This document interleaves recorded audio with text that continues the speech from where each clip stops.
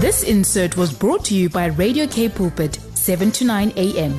Please visit kpulpit.co.za. Good afternoon, family and friends, and thank you for joining us this afternoon on my program called Rise, and we are on 7 to 9 a.m. But let us start with a bit of admin. Please join us on our Facebook Live and go and look at what we are doing on Facebook. We are on 729 Kaapse Council, and we are on WhatsApp 081-729-1657, and our Telegram number is 081-729-1657, and our SMS line is 37988. But I have a very beautiful, exciting guest this afternoon, and we are going to really talk about, is age relevant, when we need to know what have we got left to offer the Lord. And her name is Jeanette Latmer, and she's 88 years young. She is absolutely gorgeous.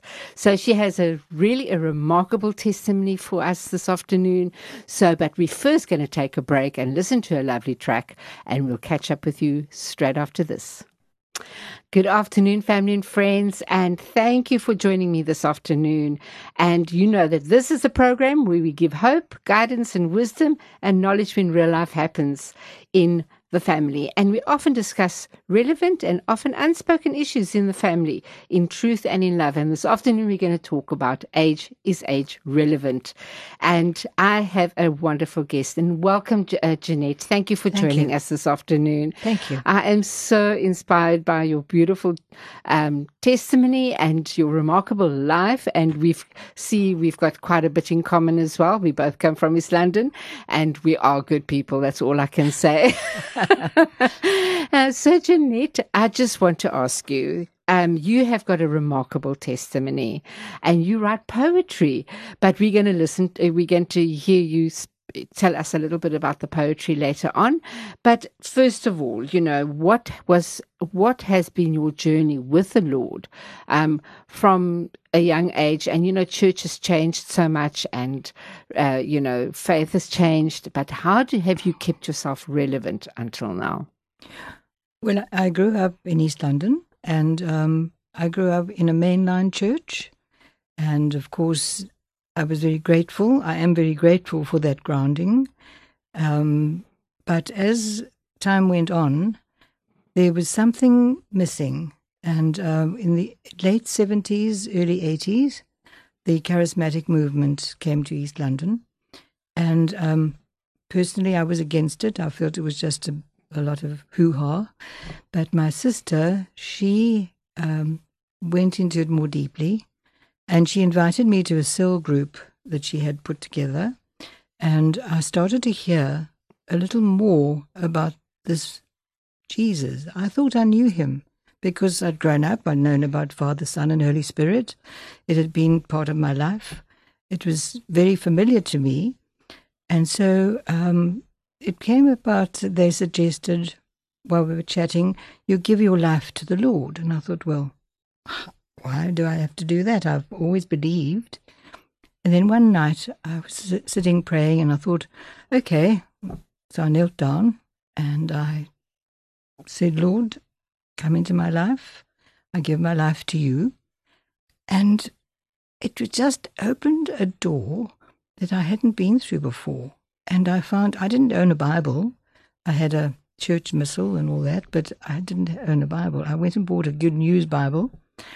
And I started reading things that this man Jesus was saying. I bought a Bible it had the red, what Jesus would say, and I couldn't get enough. I suddenly, the world opened in a different way for me from a Christian point of view, and I came to the conclusion that there's one word that I don't enjoy, and that's obligation. Because I feel that your motivation is because of the love of God. And for all my life, I'd been doing it because I was obliged to. And it kind of was empty. And I used to take my Bible to the beach. I couldn't get enough of it. You were like literally eating the words. I just felt that I had so much to make up for, And so then I've always enjoyed poetry. We had a wonderful English teacher. I was at school in Umtata. And so I had a wonderful teacher. She opened poetry to me, and I started writing poetry about things that I read in this Bible that I now had. And I would come across a little phrase in the Bible, and I think to myself, oh, that would make a wonderful poem. So my family laughed at me because I said, oh, I feel a poem coming on. And so I would sit down and write. And as time went on, I felt I needed to move. But just to go back a little bit, because my son was born with a hearing problem, we came to Cape Town so he could come to the school for the deaf in Hart Bay. And having been with the cell group where we worshipped and we delved into the Bible, it was just wonderful. And I came to Cape Town, and I didn't have that anymore. So funnily enough, the only thing I could do was to sit and write poetry. So I wrote a little series called Penny Pocket Poems. That's cute. And so I was sort of almost remembering what I'd been taught in these cell groups and sort of related them into poetry. So I wrote 3 little books. One was called Penny Pocket Poems, one more Penny Pocket Poems, and then still more Penny Pocket Poems. They were very basic, nothing, from a point of view of literature, they're very basic. But I fed from them because of what I had experienced. Then there came the time, my husband was what we called a Christa, a Christian and Easter Anglican. Okay. So it came Easter time, and he said to me, why don't you come with me? We've known Peter and Stella Campbell for so many years in East London. He's now the pastor at the church at the end of our road. So I went on the Saturday to fulfill my obligation, and on the Sunday we went to the church. Well, I was dying at the other where I had been worshipping because it was just the same old, obligation thing. And so, look, this is my story. There might be people, and I'm sure there are people who are very satisfied and happy where they are, and that's great. But it wasn't your journey. It wasn't enough for me. So we went to the church, and it was the most incredibly Holy Spirit-filled experience. And I just wept. I just felt as if I'd come home, Yes. And as we left, I said to him, "Hun, there's no way I can go back. I'm coming here." So he said, "Well, if you do that, I will come with you every Sunday." Oh, precious. So it meant so much to me. And he did. He came. He was very much a part of the church and he belonged to the men's fellowship and everything. And then he was sort of on his journey. And then Jean, the perfume lady, Jean Guthrie, she came to do a mission at the church. And she had an altar call. She was very, very inspiring, and full on with the Holy Spirit. And my husband was at the back handing out books, and I thought, "Come on, Lord, bring him up to the altar to an altar call." So I kept looking around, and he was standing there. So I went back. I said, "Come on, honey, come up." He said, "Oh, I'm not ready yet." So I said, "Who's telling you you're not ready? Satan's telling you you're not ready. Come, I'll go with you." So he walked up to that is very pivotal. I had to go with somebody sometimes. They just need their hand. Truly, Renette, it's so true. Just to have that support. Anyway, we walked up to the altar rail. Jean came towards him, put her hand up, and he was slain in the spirit. Oh, my goodness. I'm sure you didn't expect that. No, and he was a very shy person, so it wasn't him, it was the Holy Spirit.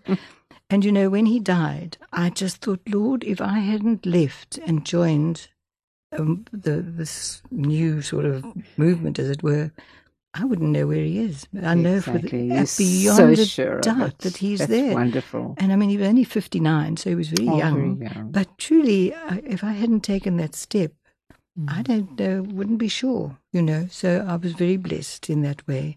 So I'm truly grateful that I was released. I have family who well, not in, well, they wonder, because they're very happy where they are, and that's fine. But for me, I needed the joy. Instead of being the obligation takes away the joy. There's Absolutely. so much joy in the fellowship. In the fellowship and interacting. And so my journey was quite a change. Quite a change, yeah. And we do feel, and I think what you're mentioning now is quite inspiring in the sense that people are so used to being where they've been and don't want to make, because of the obligation and the loyalty, Yes. there's loyalty attached to sometimes belonging to a church. And especially with our age, Yes. we come from a different era, and when church looked different. And, it's so encouraging to hear that you actually made the step and that there was no offense on leaving the other. Well, to be perfectly honest, it took me about 2 years to feel that proper transition, comfortable, because I felt, I'm betraying what had grown up with, and I'm still grateful for the discipline of the mainline churches. Of course. It was like a grounding, but then you take off. And I met many others at this church who also came from mainline churches, and we used to get together, and we all understood where we were coming from, because they'd experienced what I'd experienced. So I'm very grateful that my sister persisted with me. That's right. Yeah. And it's important what you're mentioning now, because sometimes we, especially with the way we were raised, is that we're afraid of change or to make the change because of loyalty and because the way we were raised and being disciplined, and certain structures were put in place, which I'm grateful myself for, to be honest. Yes, exactly. It's nothing's ever lost. No. But when change needs to take place, then the Lord really unlocks a new world for us. Yes. And I remember when I was in my bedroom one evening, the other people in the group, they were all praying in tongues, and I was really wanting this gift. But I was a bit shy about it, and I was in my bedroom, and I suddenly started singing in tongues. Wow. It was such a release, and it's just a different dimension, And I know there are people out there who think, what is this going on? But just try it and then decide. Just try it. Just give your life to the Lord. And I love what you said, try it and desire it. Yes. Yeah. That is so beautifully said. And God came through for me big. And I mean, His hand has been on my life. When Oral Roberts' son came out to East London, I went to the priest and I said, may I take him for have his hearing, his deafness healed. And I went there, and we stood up, and nothing happened. But I know now, looking back, that we would never have come to Cape Town. And Cape Town opened things for Rory that he would never have experienced. Yeah, the Lord had His own journey for him. And the journey's been amazing. And Rory's on fire for the Lord too. So yes, I was just praying. We were just praying there now with him. Yes. And and the anointing is on our journeys. When the Lord has a journey for us, He takes us on a path that we often not sure of, but it is such a blessing in hindsight. So just tell me, before, maybe we should just take a break right now. Right. And then, I don't want to get started again on something that I really want us to get onto is maybe the life with Rory. And, obviously you're losing your husband so early. And then that's a new season. And, what did God do with you in that time? So I would love us to just cover that in the next session. So I think we're going to take a break now. And then we get back on this conversation. And thank you. It was, very relevant what you were discussing now. Thank you for that. And we'll catch up with you straight after this. Good afternoon, family and friends. And I've got a remarkable guest this afternoon. Her name is Jeanette Latmer, and she's just sharing her interesting life of, transition from the way we were raised. In our era, we were raised a certain way and church looked different, but also her journey of really finding Holy Spirit and opening up into a new field of fellowship. And it's been so important because, sometimes we get a little bit stuck and stale and we don't know why. And then the Lord opens up a lot of things when we just really connect with Him personally. So, Jeanette, but you've also had your challenges. And that is what makes me feel so inspired by the fact that you wrote poetry from a very young age, but at the same time, how it's actually carried you through, hey? Absolutely. And yes. So if you can maybe just share with us your journey, and once, the fact that you had to move with Rory to Cape Town, and just give us, what that journey looked like. Well, to start off with, we were not quite sure if he was deaf, because sometimes he would react as a baby and sometimes he wouldn't. And then we discovered, later on, that he was totally deaf in the one ear but could hear in the other. So Clive and I took him up to Johannesburg, and we went to a specialist there. And they put him in a room with wires and all sorts of things on his head. And when Rory started to cry, he said, "Oh, this child's not deaf, not totally deaf, because he's not crying like a deaf child." I didn't know there was a difference. Yes, the sound. But anyway, it transpired when he was 3.5, he got his first hearing aid. And he was then at Stirling pre-primary. And I spent many hours going up to the field looking for his hearing aid, because he would take it out and when he was playing on the swing. But I always found it. I said, "Please, Lord, let me find this hearing aid." And so he grew up with having a hearing aid. And as luck would have it, or as a blessing would have it, I should say, there's no such thing as luck, I happened to work. I had to go to work at a school that had a hard of hearing section. It was called College Street School. Yes. And they had a hard of hearing section. And there was a speech therapist there, Mel Dix, a lovely lady. She came to me and she said, "I've been observing Rory at Stirling. He's a lot more deaf than you realize." And so then she got to organize getting him a hearing aid. So he came to the school attached to where I was working. How incredible is that? Just God's really hand. God's hand. So then I found that he was saying things, the S sound for a deaf person is very telling. He would say things like shtick and sausage. So she gave me a whole list of words with S at the beginning, in the middle, and the end. And she said, do what we call corrective feedback. Don't say it to him, "No, Rory, don't say it like that." Just repeat it in a sentence or something so he rehears it the right way. So I was so blessed in being at a school where I had this, coach you. That could coach me. And so eventually Mel left, and then Heather Prince, another lovely person, she's since died, she came through to my office and she said, for a child with the level of deafness that Rory has, his speech is incredible. And that was because I was coached on how to deal with it. And so you can't tell that he's deaf when he speaks. When he speaks. Because of the early, they didn't have to unlearn words like people who only discover that they need a hearing aid on, So I was very blessed in that way. And then as he was growing up, we decided there were no what do they call it, middle class schools. What's the word I want? There was primary, and then it's the next one. And then yes. Senior. There was nothing in East London. So Heather said, "Look, why don't you go down to Cape Town to school in Hart Bay?" Which we did. We arranged that. And I can remember telling Rory how he's going to go to boarding school.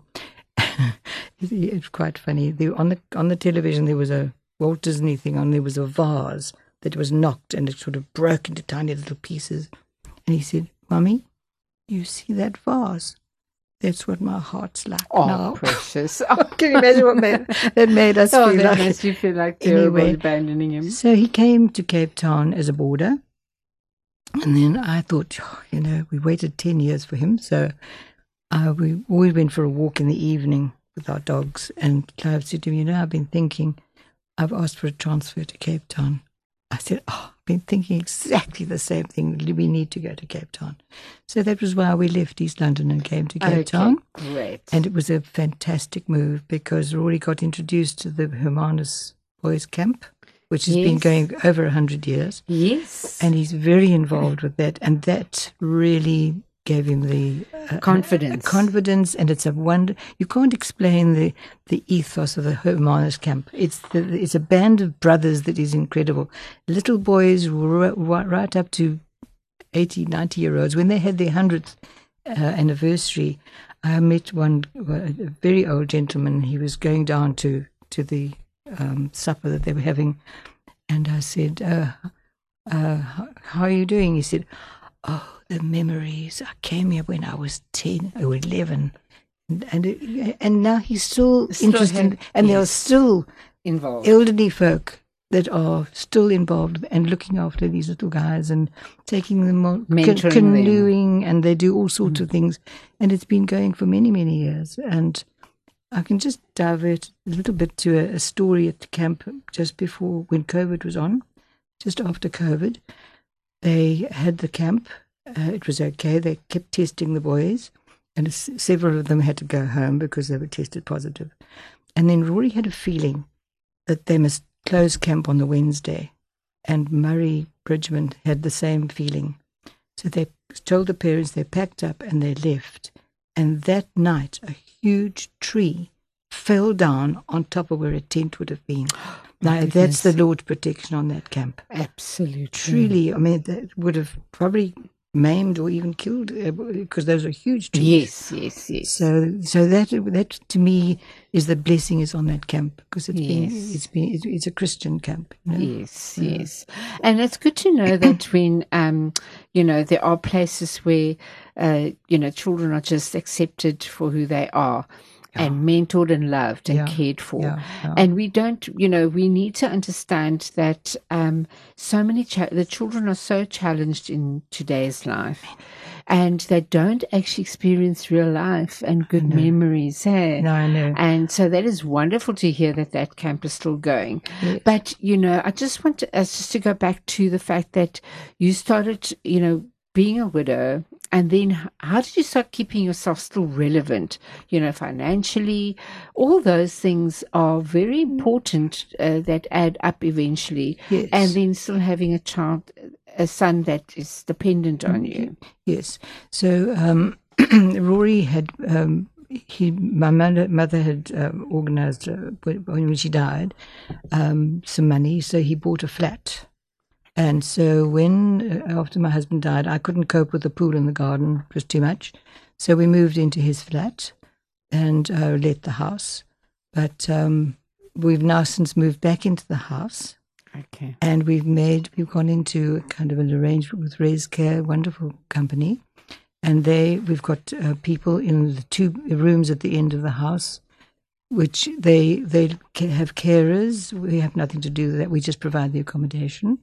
And I've moved back into my ensuite, and Rory's, we made the garage into a little place for him years ago. So he's there. So we're private.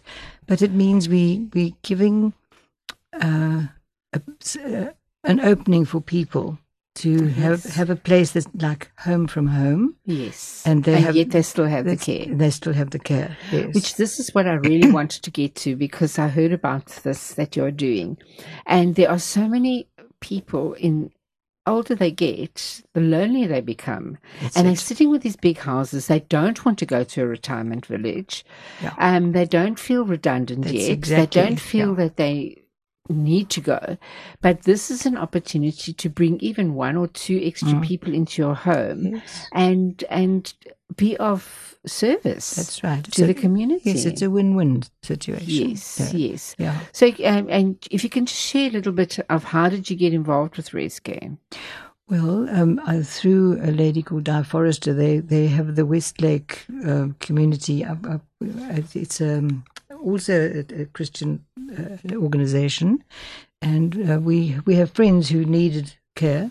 And we met Simon, who does a lot of the admin and running around looking after people and overseeing. And so I was chatting to Di Forrester, and she said, they're looking for they're wanting places in people's homes for people who don't want to give up their homes, or they have to, and have a place to go. So then I spoke to Simon, and that's how it all came about. So the 2 rooms were available. Fantastic, fantastic. And this is just such an answer to society right now.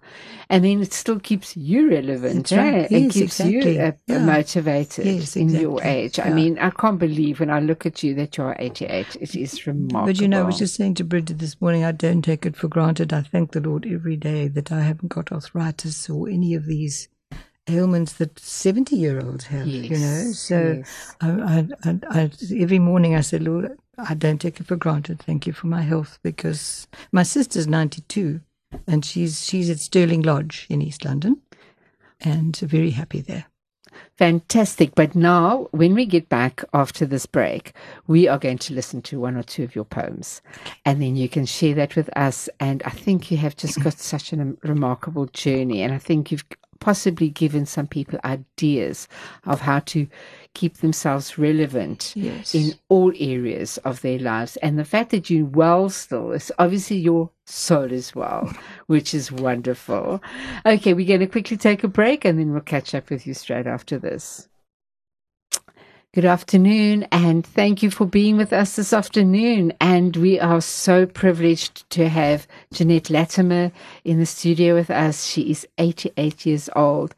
Well, and have we not been absolutely blessed with this interview? She is 88 years young, looks wonderful, absolutely beautiful, healthy, her soul is well, and she is such an encouragement for us that are getting older, and, for making us feel that, yes, we've got still lots to offer.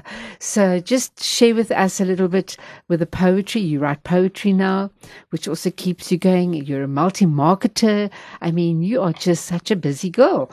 And it is absolutely wonderful, wonderful to see that age is not relevant, that we can just keep doing what we need to do for the Lord. And this is what I'm just absolutely love hearing, is that you've never stopped moving forward. And so, Jeanette, you started writing poems, and we're going to share a couple of those. But I just want, listeners, just to hear the confidence in her voice. Knowing who she is in Christ is absolutely beautiful, not wavering on who he is. And yes, and she's just got so much to give still in her latter years. It says so in the word that our latter years are going to be greater than our former years. So I think you are living. They are already. If I just listen to your testimony, I am so excited about my latter years. Okay, Jeanette, just give us a little bit of background on your journey with the writing of the poems, like where it started and now what does it look like? How have you grown? All that type of thing. Well, I've always enjoyed poetry because there's music in words. And if you read the Psalms, I mean, it's beautiful. There's music in words. And when you put them together in a poem, it kind of has a more impact, I feel. And delving into the word, as I shared with you earlier on, the word it's alive. I mean, the word is God. So it never dies. It's new every morning. Amen. And so sometimes when you're reading a passage that you've read hundreds of times, and somehow it just makes more impact. And I think it's where you are at that point, that particular phrase in the word means more to you because of where you are at that moment. Exactly. And so very often I'd read something and then I think, oh, I feel a poem coming on. That's wonderful. And so that's why, and most of my poems are Christian based. I mean, I do write fun ones as well, but basically that's where I draw strength too, because it makes it more meaningful as you write the poem, and thoughts come to your mind that just flows, and it makes it deeper meaning, And this is why. Shall I share this one? Please do. There's a phrase that I read in Luke 23. It's a little phrase that hardly plumbs the depths of the impact of those words in verses 55, which reads, "The women who had come with Jesus from Galilee followed Joseph and saw the tomb and how his body was laid in it. Then they went home and prepared spices and perfumes, but they rested on the Sabbath in obedience to the commandments. Now that little phrase, they went home and prepared spices. And I thought, how could this brief sentence in Luke fully address and convey their heartbreak over what they had witnessed that day? Let's pause just to ponder the extent of their pain. Here was a grief that no words could fully explain. United in grief, the silence screamed as they made their way home, each mind overwhelmed with the thoughts of their own. There was no desire to speak of all that they'd seen. No words could capture that blood-chilling, cruel scene. Minds were numbed, yet reeling with the grim memory of that day. Grief, like a heavy, shapeless coat, enveloped them as they went on their way. The home, as they entered, seemed somehow to know, for there was an eeriness that permeated the soft evening glow. Quietly they took the perfumes and spices from their place of safekeeping, too shocked and stunned to give way to weeping. The preparation process kept their hands occupied, but etched in their minds the sight of the one who had died. An etching so deep it cut to the heart of each one. In a daze they set about the preparations that had to be done. For the next day was the Sabbath, when they were required to rest. The need to complete this task was an enormous test. They could not allow their grief to so overwhelm, for they knew the need and importance of this fragrant balm. The familiar aroma of spices and oils and perfume filled the air, but somehow, this time, it seemed so much harder to bear. This death was so different from anything they had ever known. So many questions, and no one to explain. Finally the jars were filled and set aside with reverence and awe. Now they were ready for the Sabbath and the requirement of the law. The busyness over, a stillness descended, drawing them close together in sorrow as the day finally ended. There was no exchange of glances. They just sat with detached stare, their eyes wide, but sightless in the fire's glowing glare. What did the future hold for those left behind? This thought laid heavily on each one's mind. We can only get an inkling of what that day had meant to those who had witnessed that world-changing event. Now, when we read that phrase in the Word, it hardly covers the full impact of what had occurred. They went home to prepare spices and oils and perfume so that all would be ready for the beloved in the tomb. There are no words that could capture their heartache, grief, and sorrow, as they prepared to face the challenge of their new tomorrow. This brief account brings into sharp focus and view that at no cost to me, I inherit a world made new. Words have the power to bring deep spiritual insight and bring forth truths not grasped at first sight. Lord, when I'm reading the word, let me ponder each phrase that would ignite my faith and set it ablaze.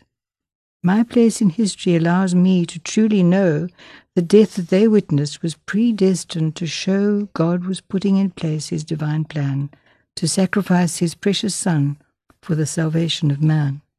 I can look back with full knowledge, safe and secure, but I can never fully grasp what they had to endure. Our generation is privileged to look back at the cross, overwhelmed that God can and does use people like us. Amen. Oh, my goodness. That is so touching. Wow. I cannot. It was so visual. I could just see what they were doing. Yeah. And just your word choices and your storytelling of what that was. And the fact that that particular phrase just jumped out at you. Yeah. And to say, what pain did they actually go through? Yeah, it was just a bland sort of phrase in the thing, but what was behind it? What was behind it? Yeah. Oh, my goodness. Thank you so much for sharing that with us. And, something you also shared earlier on is about the fact that, that the word comes alive to you. And that came alive to you out of everything. One phrase. But what I also mean, what we spoke about earlier on, is that the Lord loves the ordinary person. And again, you say that it was us, it was those people that were his followers at the time that took care of him, of the greatest human being ever on earth. He chose ordinary people. He wasn't on pedestals and golden casts, and that he was meant to come here for us. Yeah. Well, this is why I wrote the CD called People Like Us. It deals with ordinary people like us. So where can they get this? Oh, no, I just had that. Just printed. Yes, okay. Yes. I've got a couple, but I mean, they are. I don't sell them. I just give them away. Just give them away, because and your little poetry books. Actually, I was working at the education department when I did that, and I was in the exam section, so I didn't have a typewriter. So somebody typed those for me. So they're not typed as I would have typed them. But you know what? But anyway, it's so original for me. It's like what it used to be like. It has its own value, just as it is. We don't see this anymore, so it's beautiful. So, and this is such a beautiful, beautiful gift that you have. And yes, listeners, I really want to encourage you that there is so much we have to offer, and we don't actually discover that as a journey of rediscovery. Because I mean, the Bible is a treasure chest, gems of all sorts of incredible things. I actually wrote a poem about the treasure chest of the Bible. Oh, we have to have you somewhere, just reciting some of these somewhere. We have to really look at this, family and friends, and I hope you really feel encouraged. Go and sit down and reflect on what you have. If it's now knitting, or if it is just sharing the word, opening up your home. Jeanette, you are just really such an inspiration, having this word that you can just share with us. And you are such an encouragement and such a blessing. And thank you so much for joining us this afternoon. Thank you for having me. I am excited about my new season. You've really excited. It made me feel really, there's lots more to come. Yes, well, Corrie ten Boom started her mission at the age of 80, you remember? Yes, I think we've still got lots to offer still, and then we don't feel that we've been left behind. No. Thank you, Jeanette, and I just pray that the Lord will just continuously use you mightily, and that you will continuously have the beautiful impact that you have just being in your presence, and you radiate His love, and may the Lord just continuously use you in every aspect. Thank you so much. Thank you. God bless. Okay, family and friends, that is us for the end of this program, and we hope to see you next week, same time, same place. Be good and be safe and take care. Goodbye. This insert was brought to you by Radio K Pulpit, 7 to 9 a.m. Please visit kpulpit.co.za.